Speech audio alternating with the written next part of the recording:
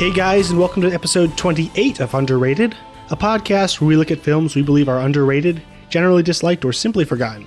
I'm your host, Gabriel Green, and joining me today is not James Hamrick. He is like totally lost his priorities, something about responsibilities or something, I don't know. So we got someone who does have his priorities straight, Mikey Fissel from Real World Theology. What's up, man? That is such an amazing intro, because if you could have been privy to the conversation that I was having just before I came on this podcast about my priorities, then, that would be as ironic to you as it is to me. But I'm glad to be not James, and I'm glad to be here. So thanks for having me. It's awesome having you on. So before we move on, I want to give you a chance to introduce yourself or like anything you might be up to online currently.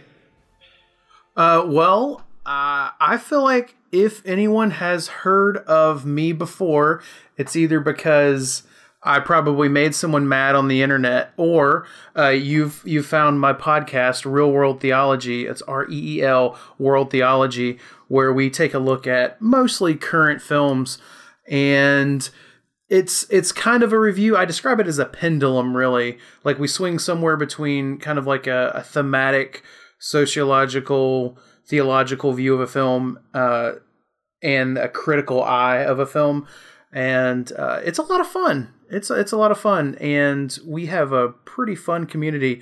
It's surprising how many people are interested in talking about film more than, man, that explosion was cool. Which I think I'm probably in good company there. So, though with this particular movie, that might be as deep as we get sometimes. Well, and see, that's the thing. So that's why I would say, our tagline is "Stories powerful, entertainment's not mindless." If you listen to any episode of Real World Theology, you're going to hear me say that. It's our tagline. Post it on anything, make a sticker, whatever, get a tattoo. Who cares? But I would say that no matter what film it is, there's always something else going on there. That explosions are cool, but sometimes explosions can be significant because they can point to something else, whether it be justice or injustice, pride, glory, the elevation of a hero. So all this, like, it's ticking some boxes somewhere in our subconscious, and I just love digging into whatever that is. And Armageddon is no different. Oh wait, did I spoil the fact that we're going to do Armageddon? Well, I was going to ask you what we're looking at. So yeah, you answered it already. Armageddon is no different to me. All right. So yeah, as you said, we're looking at Michael Bay's Armageddon this week. But before we get into that, have you seen any cool movies lately you want to mention? This is another great question, because I always wonder, I hear you ask this question to other guests, and I'm like, what's the statute of limitations on this? Like, how recent is recent? Because I would say, I actually did rewatch Armageddon in preparation for this podcast, which I, obviously, being on the podcast to talk about it, think that's a pretty great movie. I did get to see Logan recently, and we recorded an episode on it. Logan was probably every bit as good as I'd hoped it would be from the trailers. So if discerning audiences, it is a rated R film, but it is one of the better films of 2017, and I think that is saying something. I think the specific question was things that I was excited that I've seen recently. Honestly, for us, since we do this every week, it's kind of a recap of what we've seen in the last week. But I don't know, anything you want to mention. So I would say that I would be more excited to tell you that I went to see Kong Skull Island last night, but I did not get to see it, and instead, due to time restraints and those priorities we were talking about a little earlier, I ended up going to see The Shack instead because of obligations for upcoming podcast episodes. So I can't exactly say that that's something that I was excited that I saw or that I really, really enjoyed. I wish I could have said that I went to see Kong Skull Island instead, because I think I would have really enjoyed that based on lots of the words floating about the internet. But, The Shack's got its own audience. I wasn't super excited, but that's most of what I've seen recently. Mostly just trying to catch up with TV, man. It's just so hard. Anything cool going on there? So there's a couple shows that the wife and I try to keep up with. We pretty much hate watch The Walking Dead because one of the staff over at Real World, Gene Gozenhammer, he does reviews weekly, and I want to be able to just talk it with him. And that's another thing. I love entertainment for its ability to connect with other people. For good or for worser. That when you walk into a room and you don't know anybody, one of the ideal questions is, "Oh man, have you seen blank?" And being able to say that you've seen blank automatically gives you a door into making a connection with that person, and then crush their dreams by saying how much you hated it. And then crush their. Well, there's a little bit of discernment, hopefully, in those conversations where you're like, "Hey, oh yeah, I did see this last week's episode of The Walking Dead. It was certainly an episode of The Walking Dead." But that's what you can turn. You kind of try to keep a positive attitude about it, and you say, "Oh well, what did you like about it?" Obviously, you really enjoyed it. So and I love hearing about what people enjoyed about film and TV. But The Walking Dead, we're watching the last season of Black Sails. I'm really enjoying that. I wish more people were watching that, but I can understand why. Some people got turned off in the first season. But This Is Us. We are with we're with 15 million other Americans weekly crying our eyes out at this show. I need to start that. That's been great. Well, just tissues, man, tissues. It's. Well, and that's it. I would actually love to see a whole bunch of different demographic people watch This Is Us and see if they connect with it at all, and when they do, where is it in the show? Because to me, there's a lot of father-son stuff that happens in the show. Right up my alley.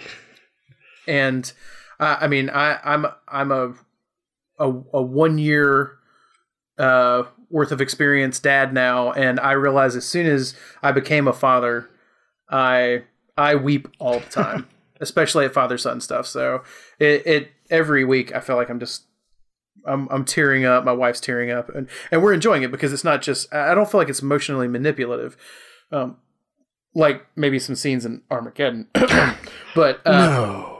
Yeah. It's just really well written, and I feel like it's one of the most honest shows on TV. So, that's most of it. There's lots of miscellaneous things, but that's not hopefully the whole podcast. Just me talking about what I watch on TV, because that would be pretty boring.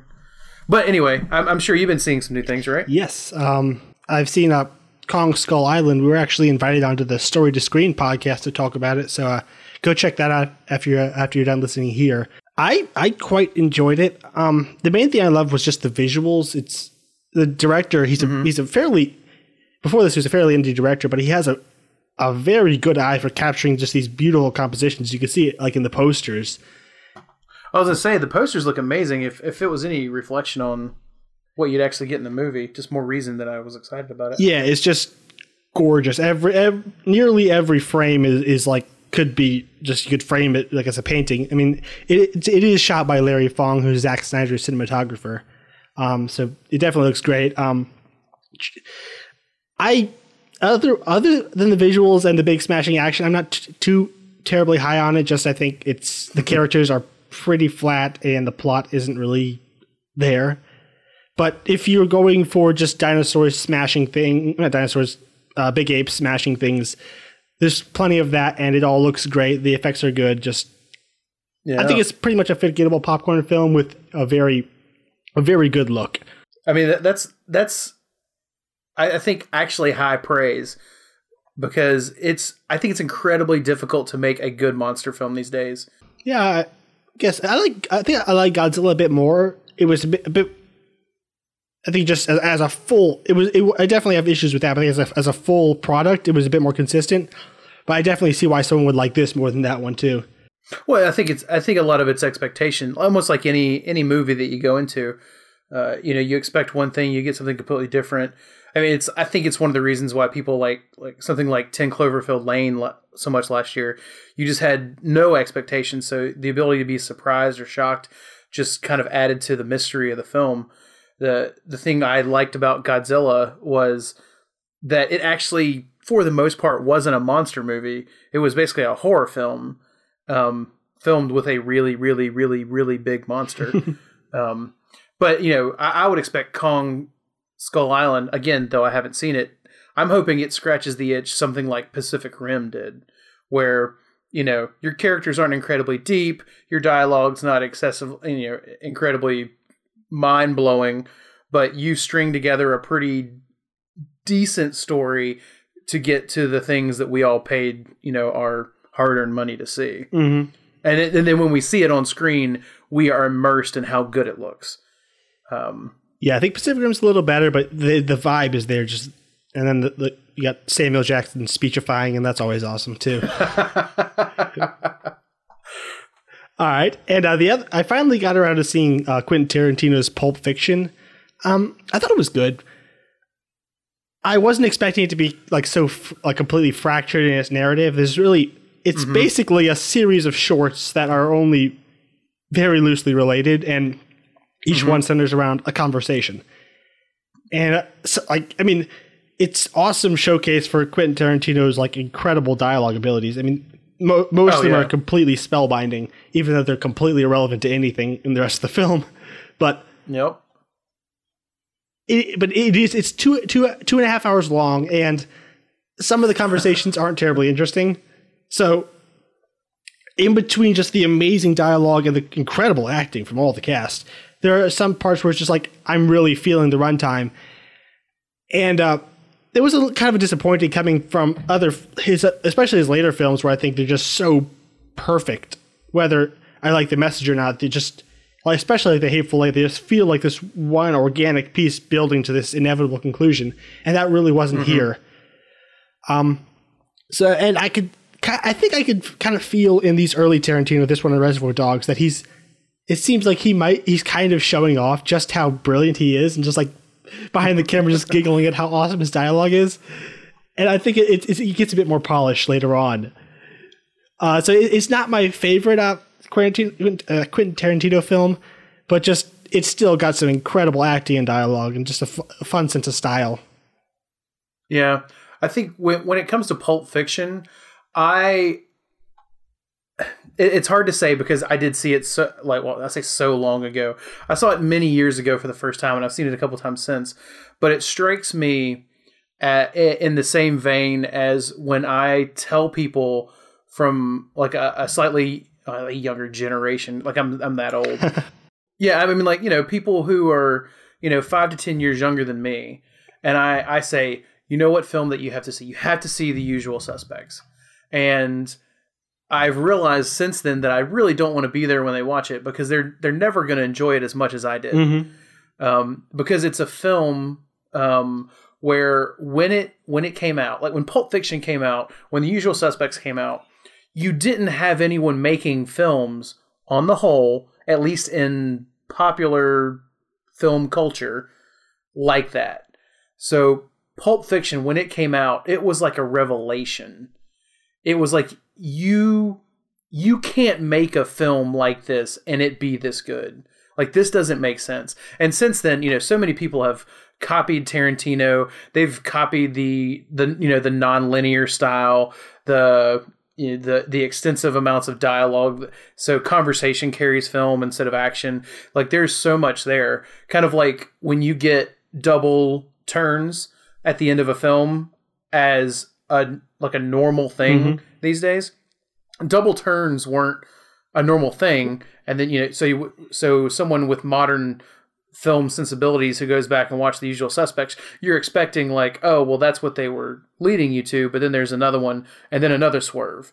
So it doesn't surprise you, because that people use that kind of trope so often now. Yeah, it's like going to see Godzilla, the original King Kong, after seeing Kong Skull Island. It's not. Yeah, I mean, like, yeah, you're like, whoa, I saw this already, except obviously I saw it, you know, done with better special effects and, you know, more recent actors and stuff like that. So I always wondered how people who did not, like, they weren't watching Pulp Fiction, like, age-appropriate movies when Pulp Fiction came out, like how that would translate. Because I still think it's one of his best films. Not that we're here to talk about Pulp Fiction, but that did just remind me of that. Okay. And lastly, I saw Train to Busan. It's a South Korean zombie film. The director, Yeon Sang-ho, I think's his name. All he's done previously was animation, but I found this to be a very impressive live-action debut. It's very much in the spirit and style of the World War Z film from 2014. Mm-hmm. Just the fast zombies and just a constant driving pace. And I really, really love this movie. It's just a very simple premise: zombies on a train, and it's very lean. There's no frills or needless side plots. It's just we're on this train. Zombies want to eat us. We're trying to live.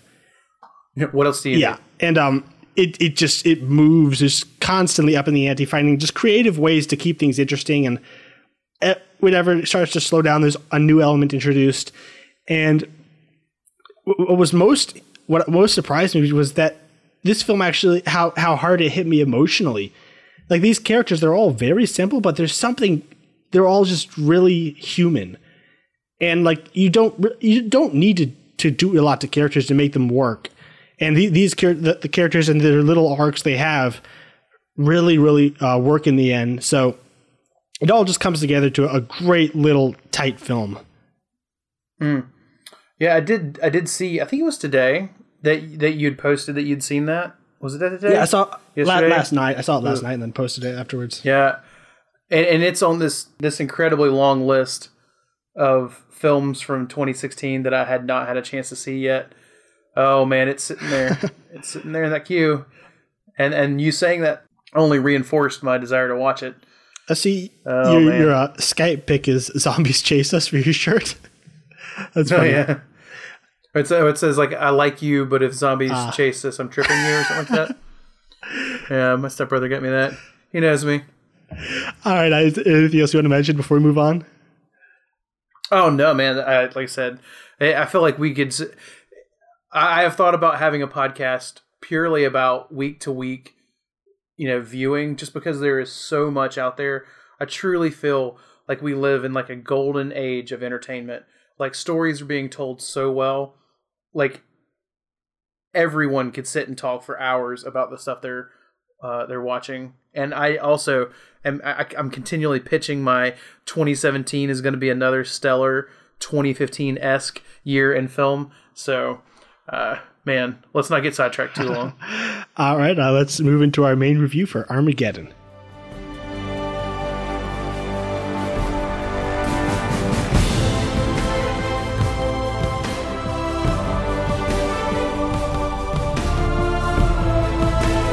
Armageddon was released in 1998. It was directed by Michael Bay on a budget of $140 million. It grossed $553 million. It was written by Jonathan Hensley, Tony Gilroy, Shane Salerno, and J.J. Abrams, a little unknown filmmaker.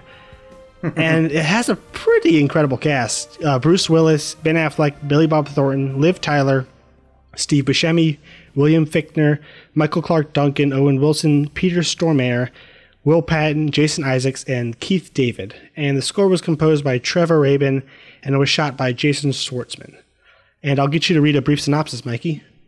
Yeah, so Armageddon, for those of you who don't know, after discovering that an asteroid the size of Texas is going to impact Earth, in less than a month, NASA recruits a misfit team of deep core drillers to save the planet. Nice. I was like, what more do you need to know? Yeah. All right. So Mikey, you're the guest, and this is your pick. I'll let you go first. What do you think about this movie? What do I think about this movie? So, I feel that this is probably my go-to pick for when someone we have the discussion about subjectivity and objectivity in film. Because there's this, and then there's Starship Troopers, and I want to say there's probably one other that I'm just forgetting off the top of my head that I say I totally get why people think this is a dumb film.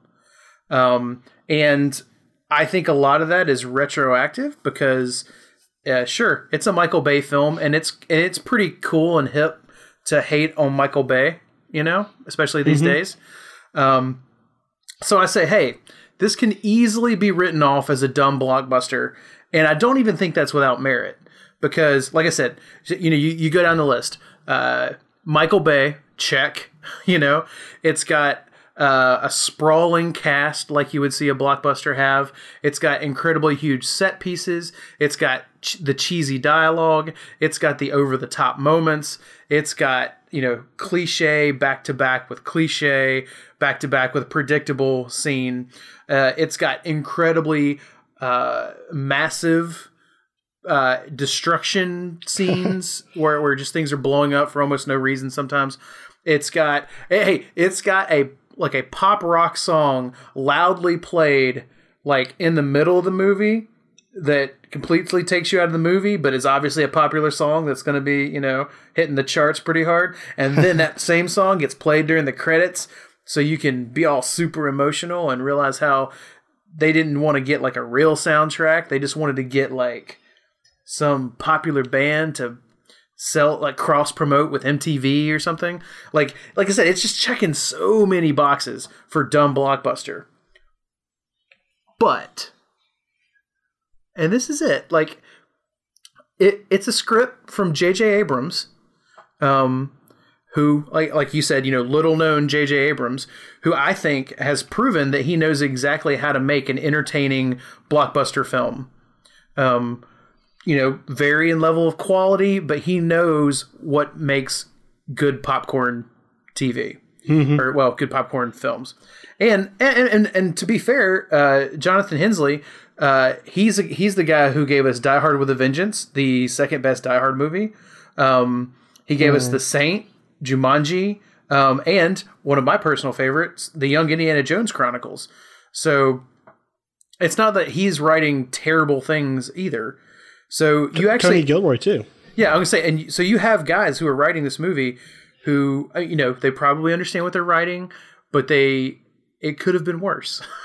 I mean, like, and I don't even mean that like tongue in cheek. I mean, like this could have been a disaster. Ha ha ha. So it's got a great cast. So imagine all the people you just mentioned, which is like, Bruce Willis, Bob Thornton, Buscemi, like the late Michael Clark Duncan. But something you didn't mention was that it even has an opening narration from Charlton Heston. I didn't even know that was him. Yep. So Charlton Heston does that opening monologue to set the stage.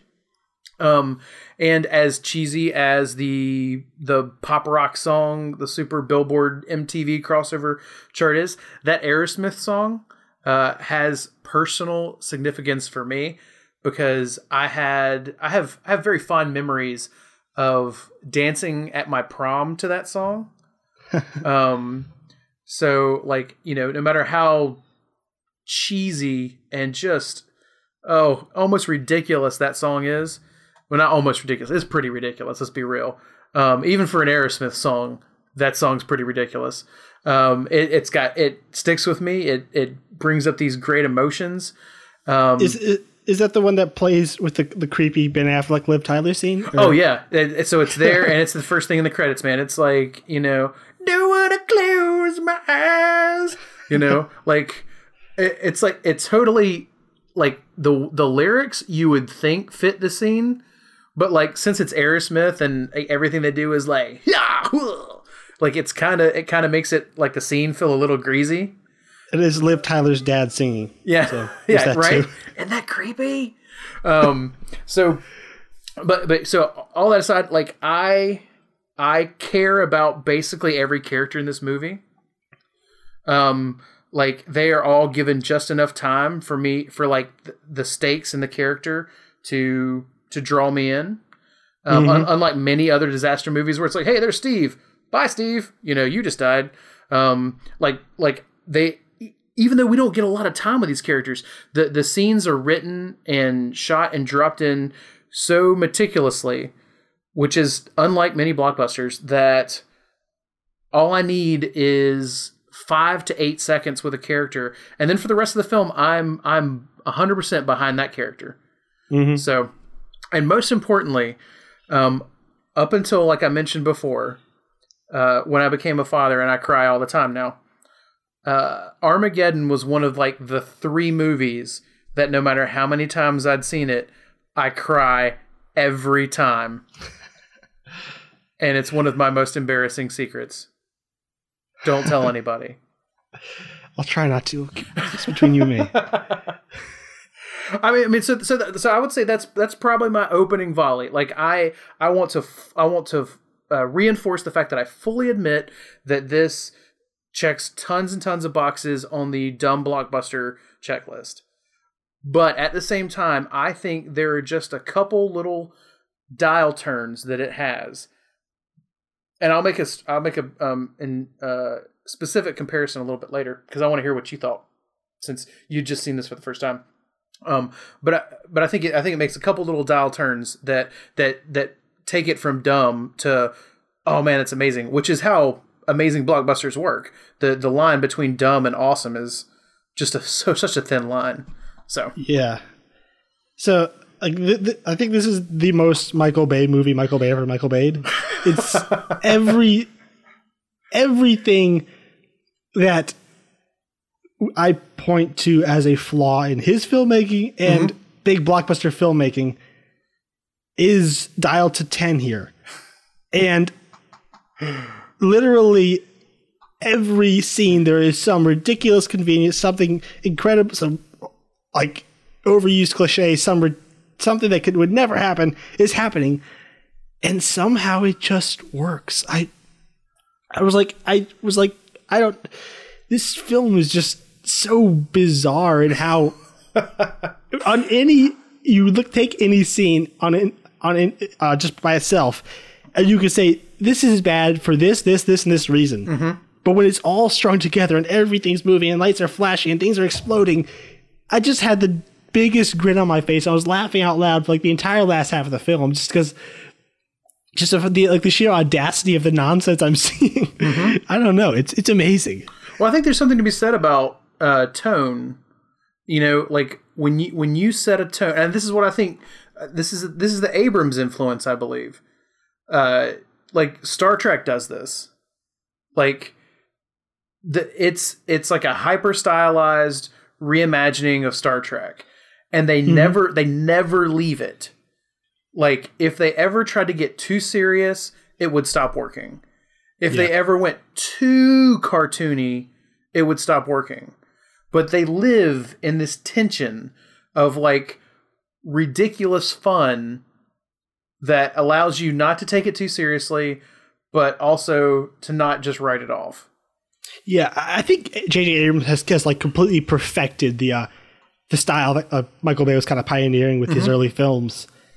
I think he has a better grasp of characters than Michael Bay ever did, but he had this very similar style. And I noticed some J.J. Abrams signatures, especially the exposition in the first couple scenes, like where I'm just gonna call spoilers just so everybody knows. If you haven't seen it, go watch it. But when Bruce Willis is chasing Ben Affleck around with a shotgun, but there's every character is throwing around exposition about who these characters are, why they're here, but you don't notice it because something cool is happening. And like Abrams does that in all his films. So that I really enjoyed that part. Well, I think it's an art, really. Yeah. And I think where this movie works, where so many Roland Emmerich films don't, is as you talk about tone and also the pacing, where this movie never stops. Like the one time it actually stops for a quiet, intimate moment with characters, it involves a half naked Liv Tyler. So it's always something. It's just moving. Mm-hmm. Whereas the humor is just perfectly in tone. It never tries to get too serious, or when it does, it's within an action scene, so we kind of play along. It's just this perfectly consistent little product. Yeah, and so I would say I'm glad you mentioned Roland Emmerich, because that's exactly where I want to go with this. I think that I can totally understand why someone doesn't like Armageddon. I really do. Like I said, I went down the checklist. I think it's perfectly valid. It is the most Michael Bay-est Michael Bay thing. Well, maybe except for some of the later Transformer movies. But like when I'm watching Armageddon, I see the Transformers movies in this. I'm seeing what will become the Transformers movies. So I get it. But if you are like so many other people who think Independence Day is somehow a great movie despite how ridiculous it is, then I think you're being intellectually dishonest to bag on Armageddon if you can enjoy Independence Day. And I'm not saying I like this even a bit more than Independence Day. Well, I would say that so Independence Day it's a film that it's cool, not it's a cool to like. Like I feel when like Independence Day came out, like it's ridiculous. The story's ridiculous, the characters are ridiculous, the situations are ridiculous, the MacGuffins are ridiculous, etc., etc. But it's cool to like Independence Day. Everyone that I know, if Independence Day is on TV and they're channel surfing, they will stop and watch Independence Day, probably till the end of the movie, no matter where they pick it up at. And I would say that if you like Independence Day, then there's no reason, especially if you haven't seen Armageddon, even though we're going to talk about what happens in Armageddon, but it's a blockbuster, so we're not really, we're not divulging Oscar-winning kind of secrets here, plot-wise. If you like Independence Day, because this is my pitch. If you like Independence Day, then Independence Day is the reason that this movie is great. I mean, it's also why it's bad. Because one, Roland Emmerich, he made tons of terrible movies. And even the movies that people like that he did, they're still not that great. I mean, because, Stargate, it's fun, but it's not a good movie. Like, The Patriot, like, there are good things in The Patriot, but The Patriot's not really that great of a movie. He made the bad Godzilla movie, like, which means that you know which one I'm talking about because it's the bad one. He made The Day After Tomorrow, which is a terrible movie. He made 10,000 BC, which I assume is terrible, but no one knows if it's terrible because no one saw it because it's probably terrible. So this is... And worst of all, 2012. Yeah, and then 2012. Which, I mean, so he's making these disaster movies, and he just can't recapture what he did in Independence Day because it's what we talked about at the beginning with Armageddon. Like, there is such a fine line between ridiculous and dumb and like fun and awesome when it comes to blockbuster films.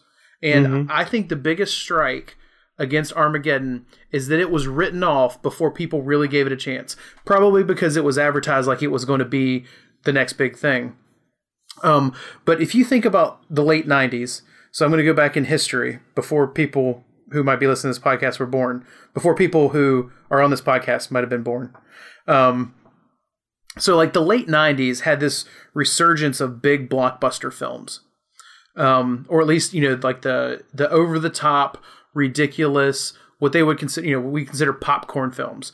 I mean, it's kind of coming to a head in 1995. You have like the Batman Forever, the Apollo 13, you get Die Hard with a Vengeance, like we mentioned earlier, Bad Boys, Goldeneye, even Braveheart, Braveheart, maybe not so much over the top, but still like sprawling, huge films. And 96, we finally get Independence Day.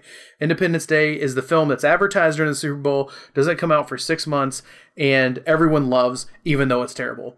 But you're also getting like The Rock, you're getting Star Trek's First Contact when they decide that they're going to make like a crazy action film. You get Twister. 97 brings Men in Black, The Fifth Element, Starship Troopers, again, another one of my favorites. Face Off, Batman and Robin, Con Air, The Lost World, Titanic, these highest grossing movies of all time. And so we get to 1998. By 1998, after The Lost World and Titanic are setting like box office records, like I believe honestly there is blockbuster fatigue. Because we are pounded for years. Like I remember growing up being like, oh my gosh, I didn't watch like lots of films at the time, and I was like every day I'm seeing some other ridiculous film.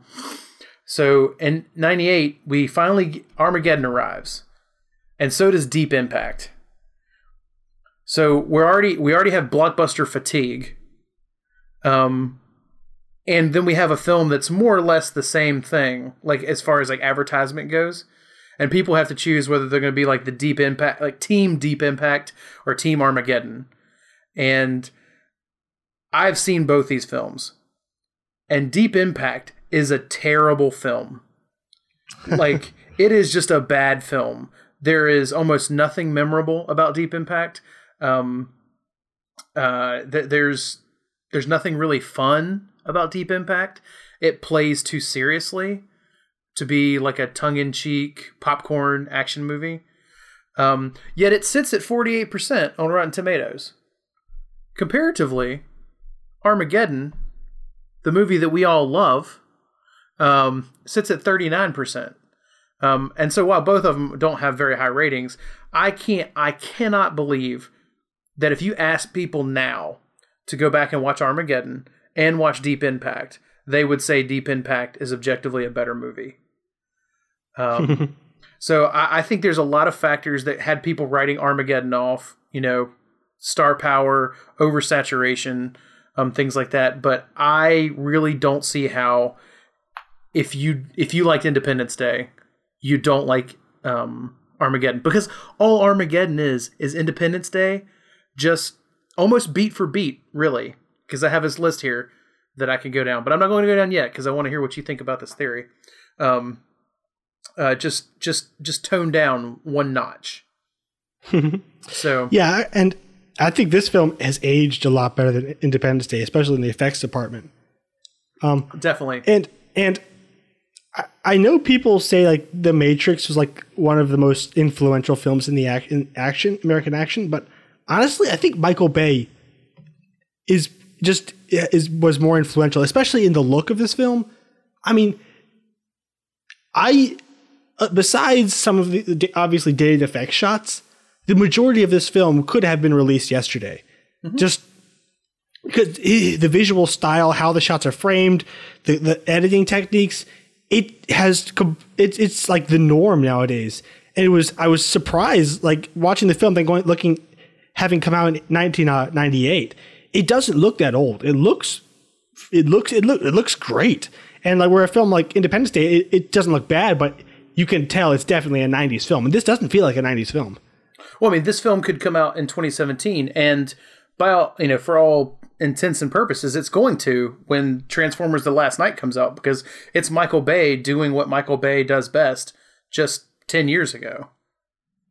Like he like I said, you can criticize him for over sexualization, for not having real great cohesive plot elements in the films that he makes, or being big and dumb, or being racist, or whatever thing that you find in his film that you find a problem with. But the man knows what looks awesome in a shot when it comes to something blowing up. Like, I mean, like he made Pearl Harbor, and as a history guy, I was so excited to see that movie. And it's probably one of the worst movies I have ever seen in my entire life. But during the actual attack on Pearl Harbor, that's some of the coolest, like, explosive, over the top battle scenes that I've seen. Not realistic battle scenes, but kind of over the top, engaging action scenes. And I think he shows that he can do it on a more serious note, because was it 13 Hours? I watched that last year, and I was like, oh my gosh, obviously it's a Michael Bay film because it looks like a Michael Bay film, but it just had like a more coherent story. I'm like, oh, well, see, he knows what he's doing. Especially like, which is what shocked me so much of how this film worked, is like, I like him when he's more toned down, streamlined, like The Rock or 13 Hours. They're, obviously one's more goofy than the other, but they're not as absurd as like his Transformers films. And so that's what surprised me so much, is that this film actually has everything I hate about Michael Bay, but works. But it works. Yeah. Well, and I'd say, like, so I will tell you why I think this works. And I think it works because Independence Day works. So if you think about what you see in Independence Day, I almost want to play like a game. Like, am I talking about Independence Day or am I talking about Armageddon? The trick is obviously they're both. So I'm thinking of, there are lots of seemingly random cuts to introduce tertiary characters during the ominous opening. I was like, nailed it. There is an initial destruction that puts our heroes together. Okay. There is a super nerd with a completely common job that you would never think that he was that smart for doing. And also, point B is every smart person in the 90s, if you want to say that how smart they were, they all went to MIT. So, because we have 3 people in Armageddon who apparently went to MIT, as opposed to just Jeff Goldblum in Independence Day. There is a proposal before a guy blasts off into outer space. There is a big speech montage with the president character. There is an outrageous plan that does not make any sense in reality to overcome the obstacle. We find out through the uncovering of MacGuffins, the plot, that the government conveniently has lots of secret things that help our heroes out. Thank you, government. That's your tax dollars at work.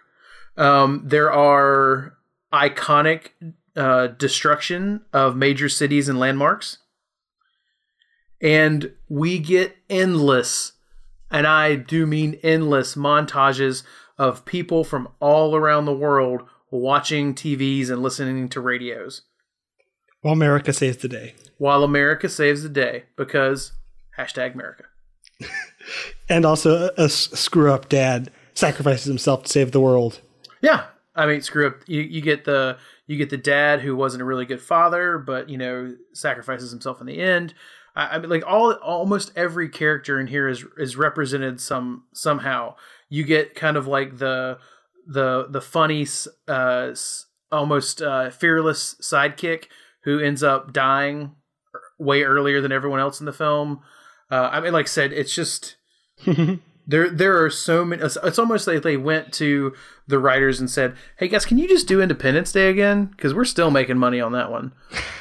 And they say, "Oh yeah, I got this, and I got this new guy, J.J. Abrams. Like he's written like this one film, but like you're gonna really love it." And it just works.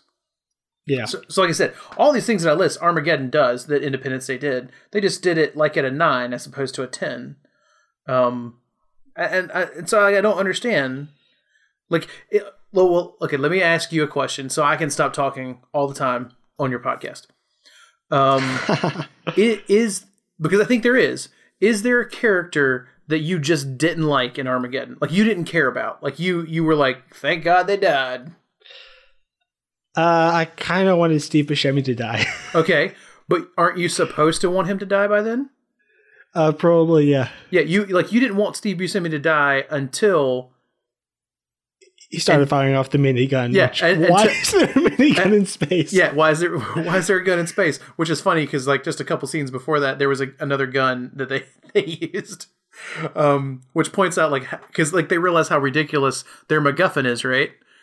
So you watch Ben Affleck shoot the side of the Independence to get out in the rover, and you're like, why is there a gun in space? Like who said they need guns on these things?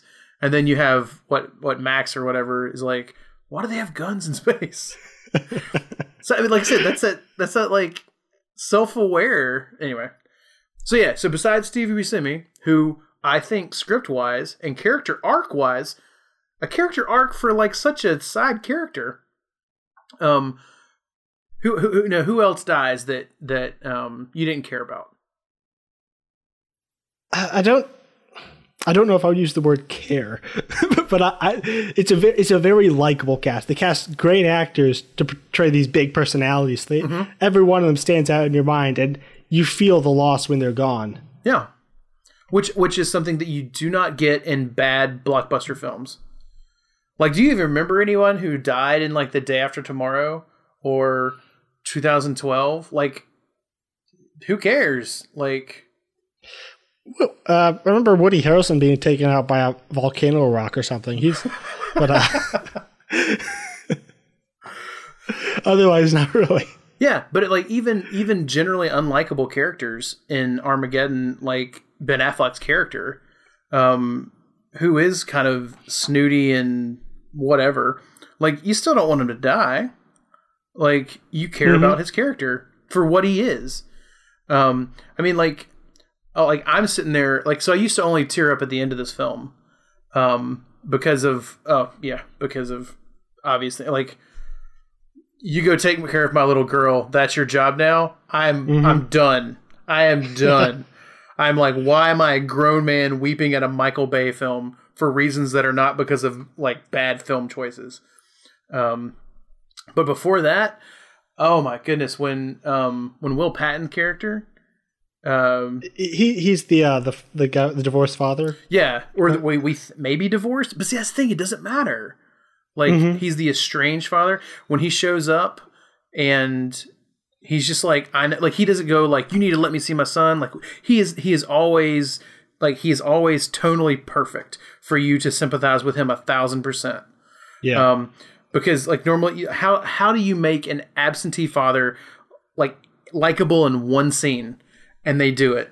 Like he leaves. All he does is leave the little space shuttle. He doesn't try to push his agenda. He doesn't try to say like I'm going away and you're never going to see me again. He just says like I've got something big and I just wanted to leave this for him. Don't even tell him who it's from. Like just so unassuming, and so that I'm getting chills right now. Oh my gosh, I'm getting chills right now. Just when his son says, you know, Mom, the salesman's on TV, and she walks over there and looks, and her mouth just drops, and oh my gosh, that's such a great little scene, but it's so cheesy, and I love it. I totally ate into it. It's so openly manipulative. Yeah, but it works. But it works.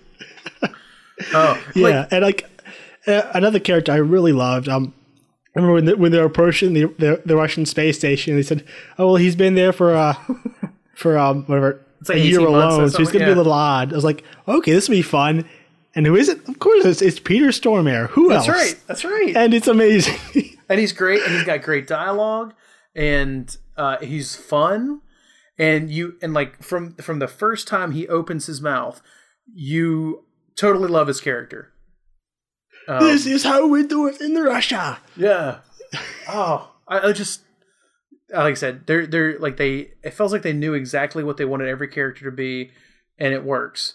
Like I said, there was like one guy that never got any time, who died towards the end. The guy who loved his mama. No. Because that was Max, I believe. Or the military guy. Was it a military guy? I thought it was somebody on the drill thing who just had like a random name. But like he gets like impaled by the spikes there towards the end. Like he's like on their drill team and he seems to know everybody, but like he never gets like a 5-second like scene. I think he was one of William Fichtner's guys, I believe. Okay. Yeah. So he just kind of he's gone. And you don't care about him, but like he didn't get a thing. He didn't get 5 seconds. Yeah, I think one thing that makes this film work so much more than Roland Emmerich stuff or even later Michael Bay films is the pacing. There's never a quiet. There's never a moment where something important isn't happening, and especially once they go to space.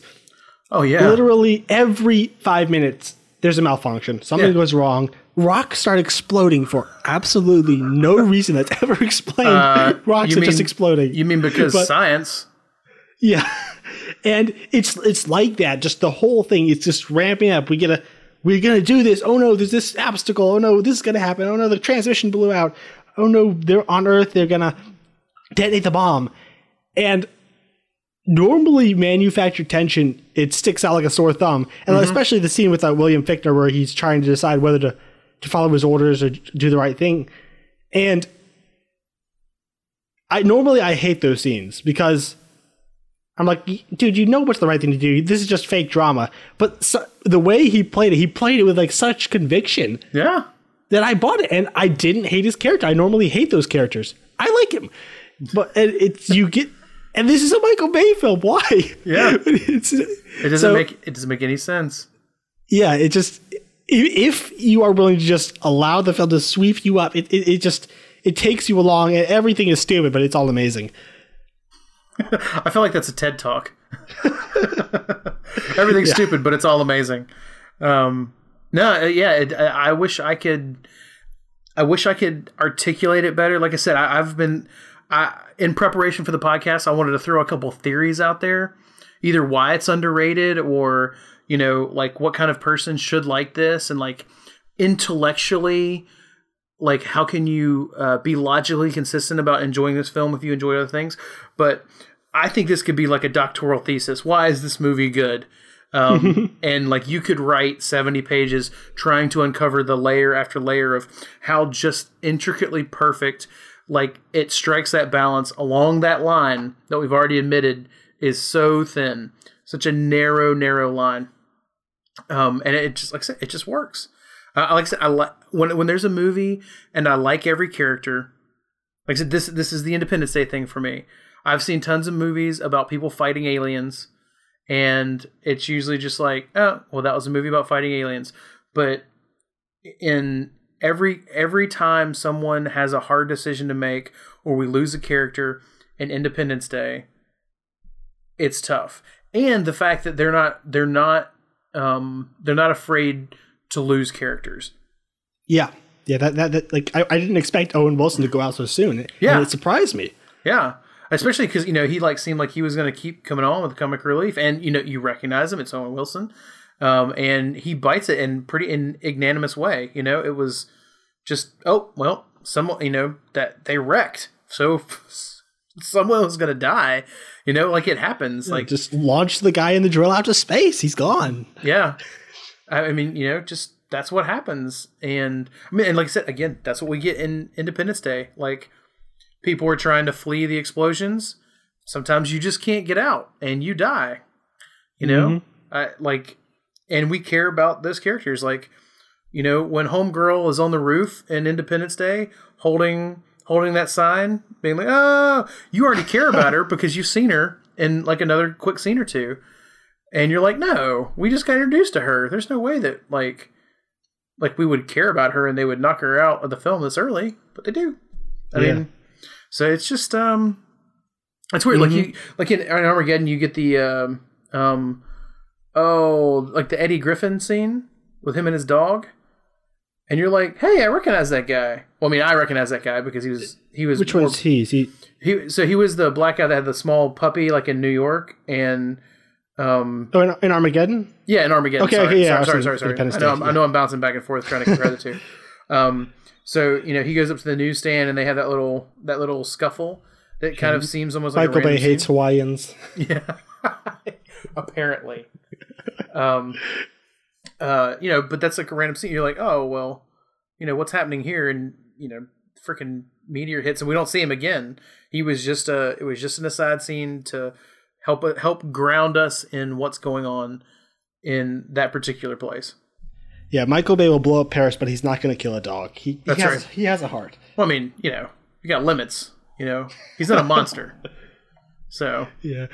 All right. So, are there any more, like, specific scenes or elements that you enjoyed? You want to discuss? I did make a small list of all the things that make me cry. No, I mean, like most of it is. I just kept smiling at some of the scenes, like having not watched this film in a couple years, just really being impressed, seeing exactly what they're doing, seeing how they're making me care about characters. I guess seeing lots more Michael Bay films for good or for bad, since I've seen Armageddon, seeing lots of the things that he does, trying to wonder if I'm being emotionally manipulated, yet at the same time not caring. Yes. Like I said, every time that Bruce Willis sells this role so hard, like you would think, why is he bringing his like A++ game to popcorn space movie?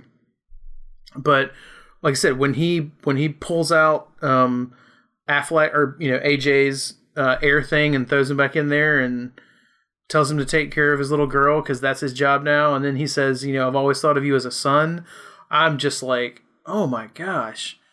And the cuts back to Liv Tyler, and I've always thought Liv Tyler was a bit of an airhead and not really my cup of tea. But just seeing her, yell "daddy" at the screen. She looks good and she cries really well. Yeah.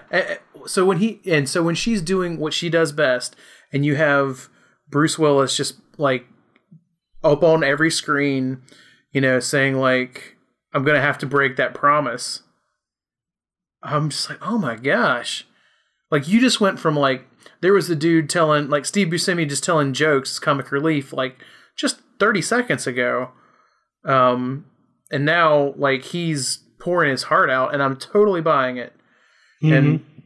And the strained relationship.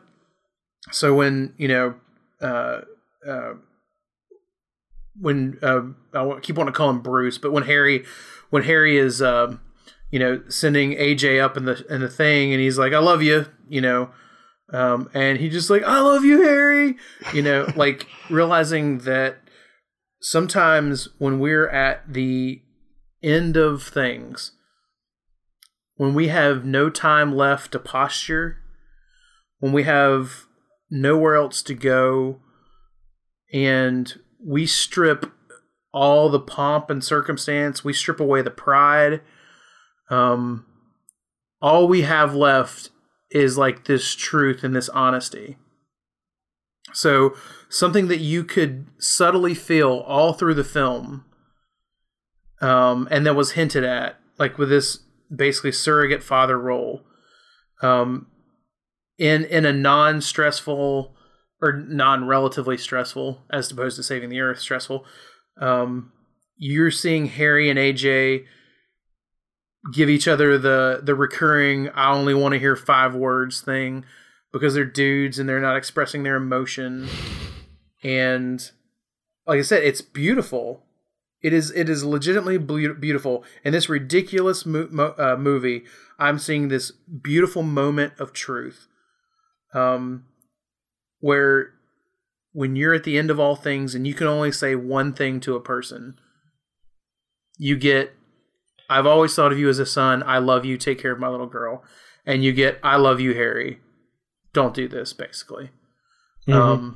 So crazy, ridiculous explosions. You get Filcher coming down, as Colonel William Sharp and saying like, "I want to shake the hand of the daughter of the the bravest man I've ever seen."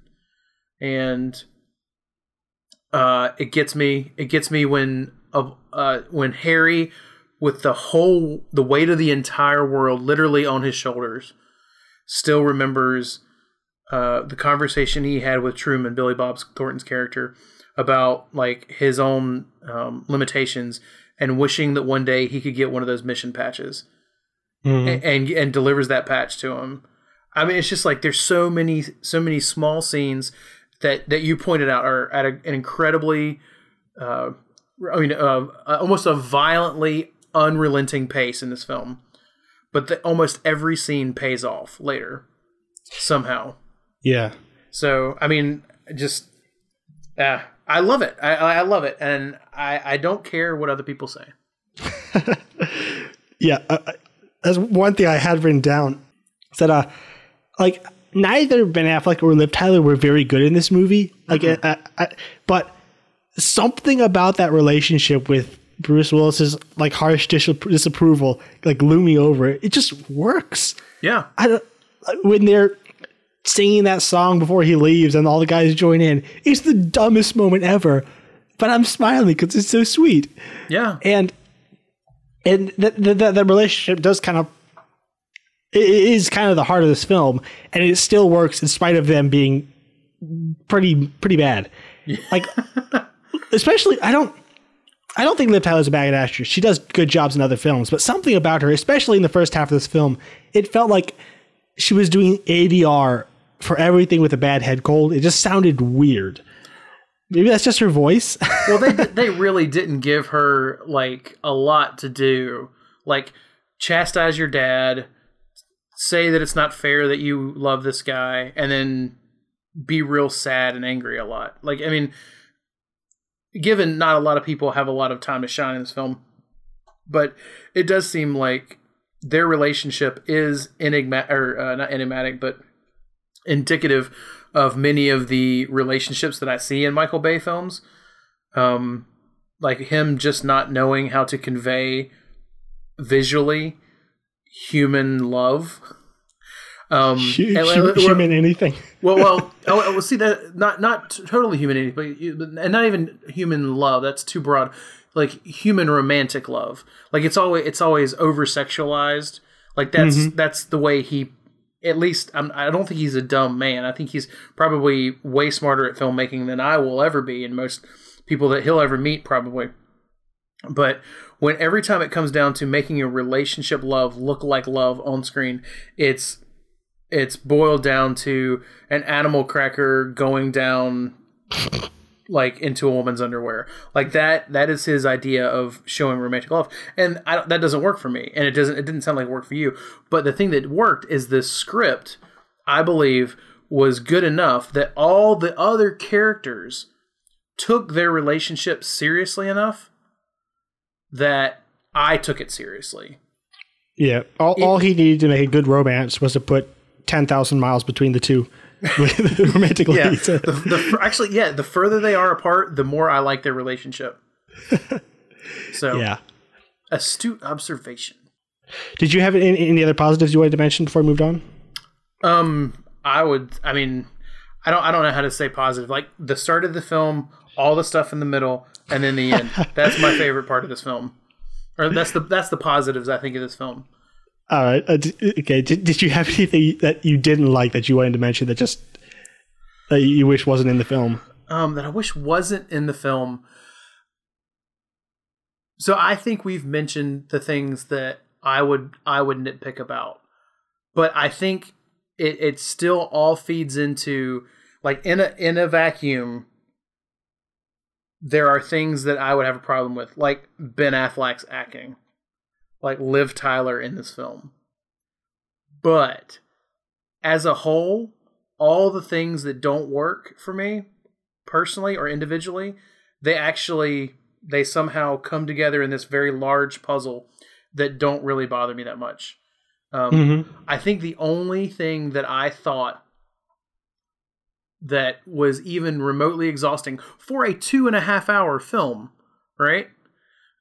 Was the fact that I kept, by the time they got to the asteroid, I said, like, does something, and you mentioned this earlier, does something have to go wrong with every single thing?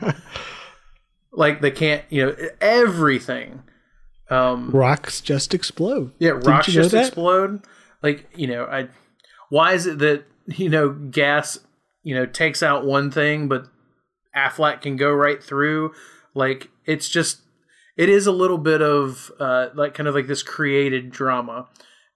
And I was getting exhausted of things going wrong, but at the same time, it kept things at a pace that I couldn't turn away. Mm-hmm. Yeah, I'm torn on that. Like, it is so dumb, but I'm fully convinced if it ever stopped for a second to be serious, this film would be horrible. Yeah, it would be Deep Impact. Mm-hmm. So, which apparently means that it would be 12% better or something like that. I don't understand. Yeah, except for people still talk about Armageddon, even if they yell about it. No one says anything about that one. Okay. Oh, also, I'll say this, and I did kind of mention this before. The almost the entire movie is like a score that I think works pretty well. Mm-hmm. Not like the best score in the entire world, but I think it does what it's supposed to. And then a little bit more, which makes the use of Aerosmith songs in this movie jarring when you hear them. And if it weren't for my particular fondness of especially the one song, the Don't Want to Close My Eyes or whatever, then it would be obnoxious. And I think to most people it is, because most people didn't dance at their senior prom to this song. So, yeah. I'm not very familiar with Aerosmith, so it's just like I just took it all in stride. Oh, this is another Michael Bay, and just it's all. Well, I mean, I love this. Aerosmith The score is, but this is just a different beast. Yeah, the score is definitely very 90s Michael Bay. And okay, a couple of my problems. As I said, Liv Tyler, she's not terribly great, and then almost all of the mindless explosions I was fine with, but they blew up. They literally nuked Paris and never mentioned it again. It's like, I sure, blow up a random Hawaiian guy. Okay, whatever. But it's just like, if you're going to blow up an entire city, at least have some kind of consequence if you want me smiling at the end. Yeah.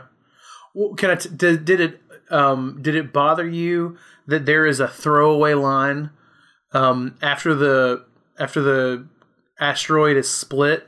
They said, it's split, it's going to miss us, and everything else seems to be burning up in the atmosphere. Yay! Like somehow you could split an asteroid the size of Texas, and it wouldn't splinter and then rain down all kinds of sadness on the entire Earth.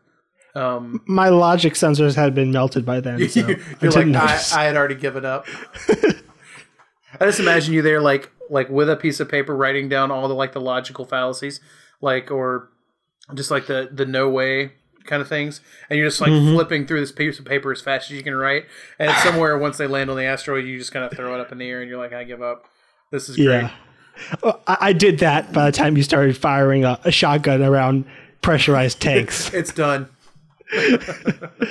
Yeah, and my final dislike was just the completely random strip club scenes. Like, oh yeah, it's not a Michael Bay movie unless he's objectifying women somehow. That's right. And it's just like, why? You didn't need to do that. So it serves no purpose. But other than that, I can't honestly put anything as a dislike because it all works together in this beautifully oiled machine. Yeah, because I mean, all the characters would have probably been in a strip club. Do we need to really see it? Maybe not, but or these long shots just goggling them. It's yeah. But but like I said, you can imagine why the characters were there. You don't think they had to be manufactured to be there for no reason. So yeah. Did you have any more dislikes before you went into our final thoughts? Oh no, I'm done. Like I said, dislikes. What's the dislike with this film? All right, then what are your kind of closing thoughts for this movie? Well, I feel like my closing thoughts would basically be a summation.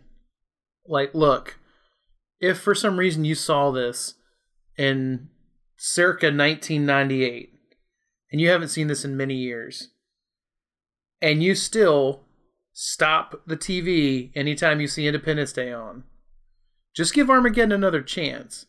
I'm not saying that you're going to be mad that it didn't win an Oscar. I'm not saying that it's going to be in your top 10 films of all time, but I think you will really enjoy it. And from my understanding, that is the definition of, in many ways, of underrated. I think if you revisit this film, you will find that for various reasons, it was written off well ahead of its time, because like you pointed out, it still kind of holds up in a lot of ways, surprisingly. Yeah. I guess for me, it's, as I've said before, I could think of so many things wrong with it, but just I would agree that you do have to take just pure entertainment value, and normally I don't like that when people say, but Suicide Squad's fun or something. There is an element of art in just how this is put together. There is definite skill, and I think just for somebody interested in film, I think it's fascinating just how influential this visual style is, and just the look of this film and the way things are cut nowadays. It's fascinating just on that front, and it's fun. It's just turn your brain off, and I normally don't even say that, but just turn your brain off and just smile. I was literally belly laughing for the entire last half of this film. because it's so great. So yeah, I guess that's my thoughts on Armageddon. I'm really glad you got me to see this. Well, like I said, it's so hard to think of films that are underrated because I just not really cared what like when people don't like. I was like, well, it's good. Like I like it, just I don't care. And I'm like, what? Do people not actually like it? Like, how do people not like it? And then I got into a couple conversations recently where someone was like, you know what? I think the dumbest film ever was. And I was like, what? They're like, Armageddon. I was like, you shut your mouth. Well, they're not wrong, technically. I was like, you've never seen Starship Troopers 2. That's one of the worst films ever made. So, yeah. All right. I'm going to give you another chance to plug anything you might be up to. Oh, man. So I have sadly not had a Real World Theology episode about Armageddon, which is okay because, as Gabe's pointed out, there's not a lot there. At least a lot of serious depth. But if you would like to turn your brain on and talk about, or at least listen to some pretty smart people that are not me, talk about current films and what people are getting out of those films, either overtly or subvertly, then I would really recommend that you give us a listen over at realworldtheology.com and just see if you like what we have to say, because I think there's a lot going on in film, because I honestly do believe that story is powerful, and it's the way that you can get in an argument and win without someone never knowing that you were in the argument. Just tell a good story. And I think, again, we're in the golden age of storytelling. So if that strikes your fancy, go over to the site, check it out, find us on iTunes or, well, literally almost anywhere you can find a podcast. And follow me on Twitter at Fissification. Always letting people know what we're up to. That's probably the big stuff. I definitely recommend this podcast as well. It's really good as long as they're not talking about BVS or Good Dinosaur. It's a really good podcast. That's right. All right. Or Minions. Minions. Yeah. Gosh. Minions. That was a hard podcast. Minions is probably the hardest podcast I've done because that's literally one of the worst movies I've ever seen. I avoided that one because of that. You have chosen wisely. Thank you. All right, and I'd like to ask you guys, if you enjoy this podcast, to please go and rate and review us on iTunes and subscribe. We'd really appreciate that. And also, if you want to follow us, you can like us on Facebook. We're on Facebook as Underrated Podcast. And if you want to find older episodes, you can find them at underratedpodcast.com and follow us on Twitter at underrated_pod. And next week should be Out of the Furnace. I know where we said we're going to do Out of the Furnace this week, and I lied to you. I'm sorry, but it will probably be that next week unless something else happens.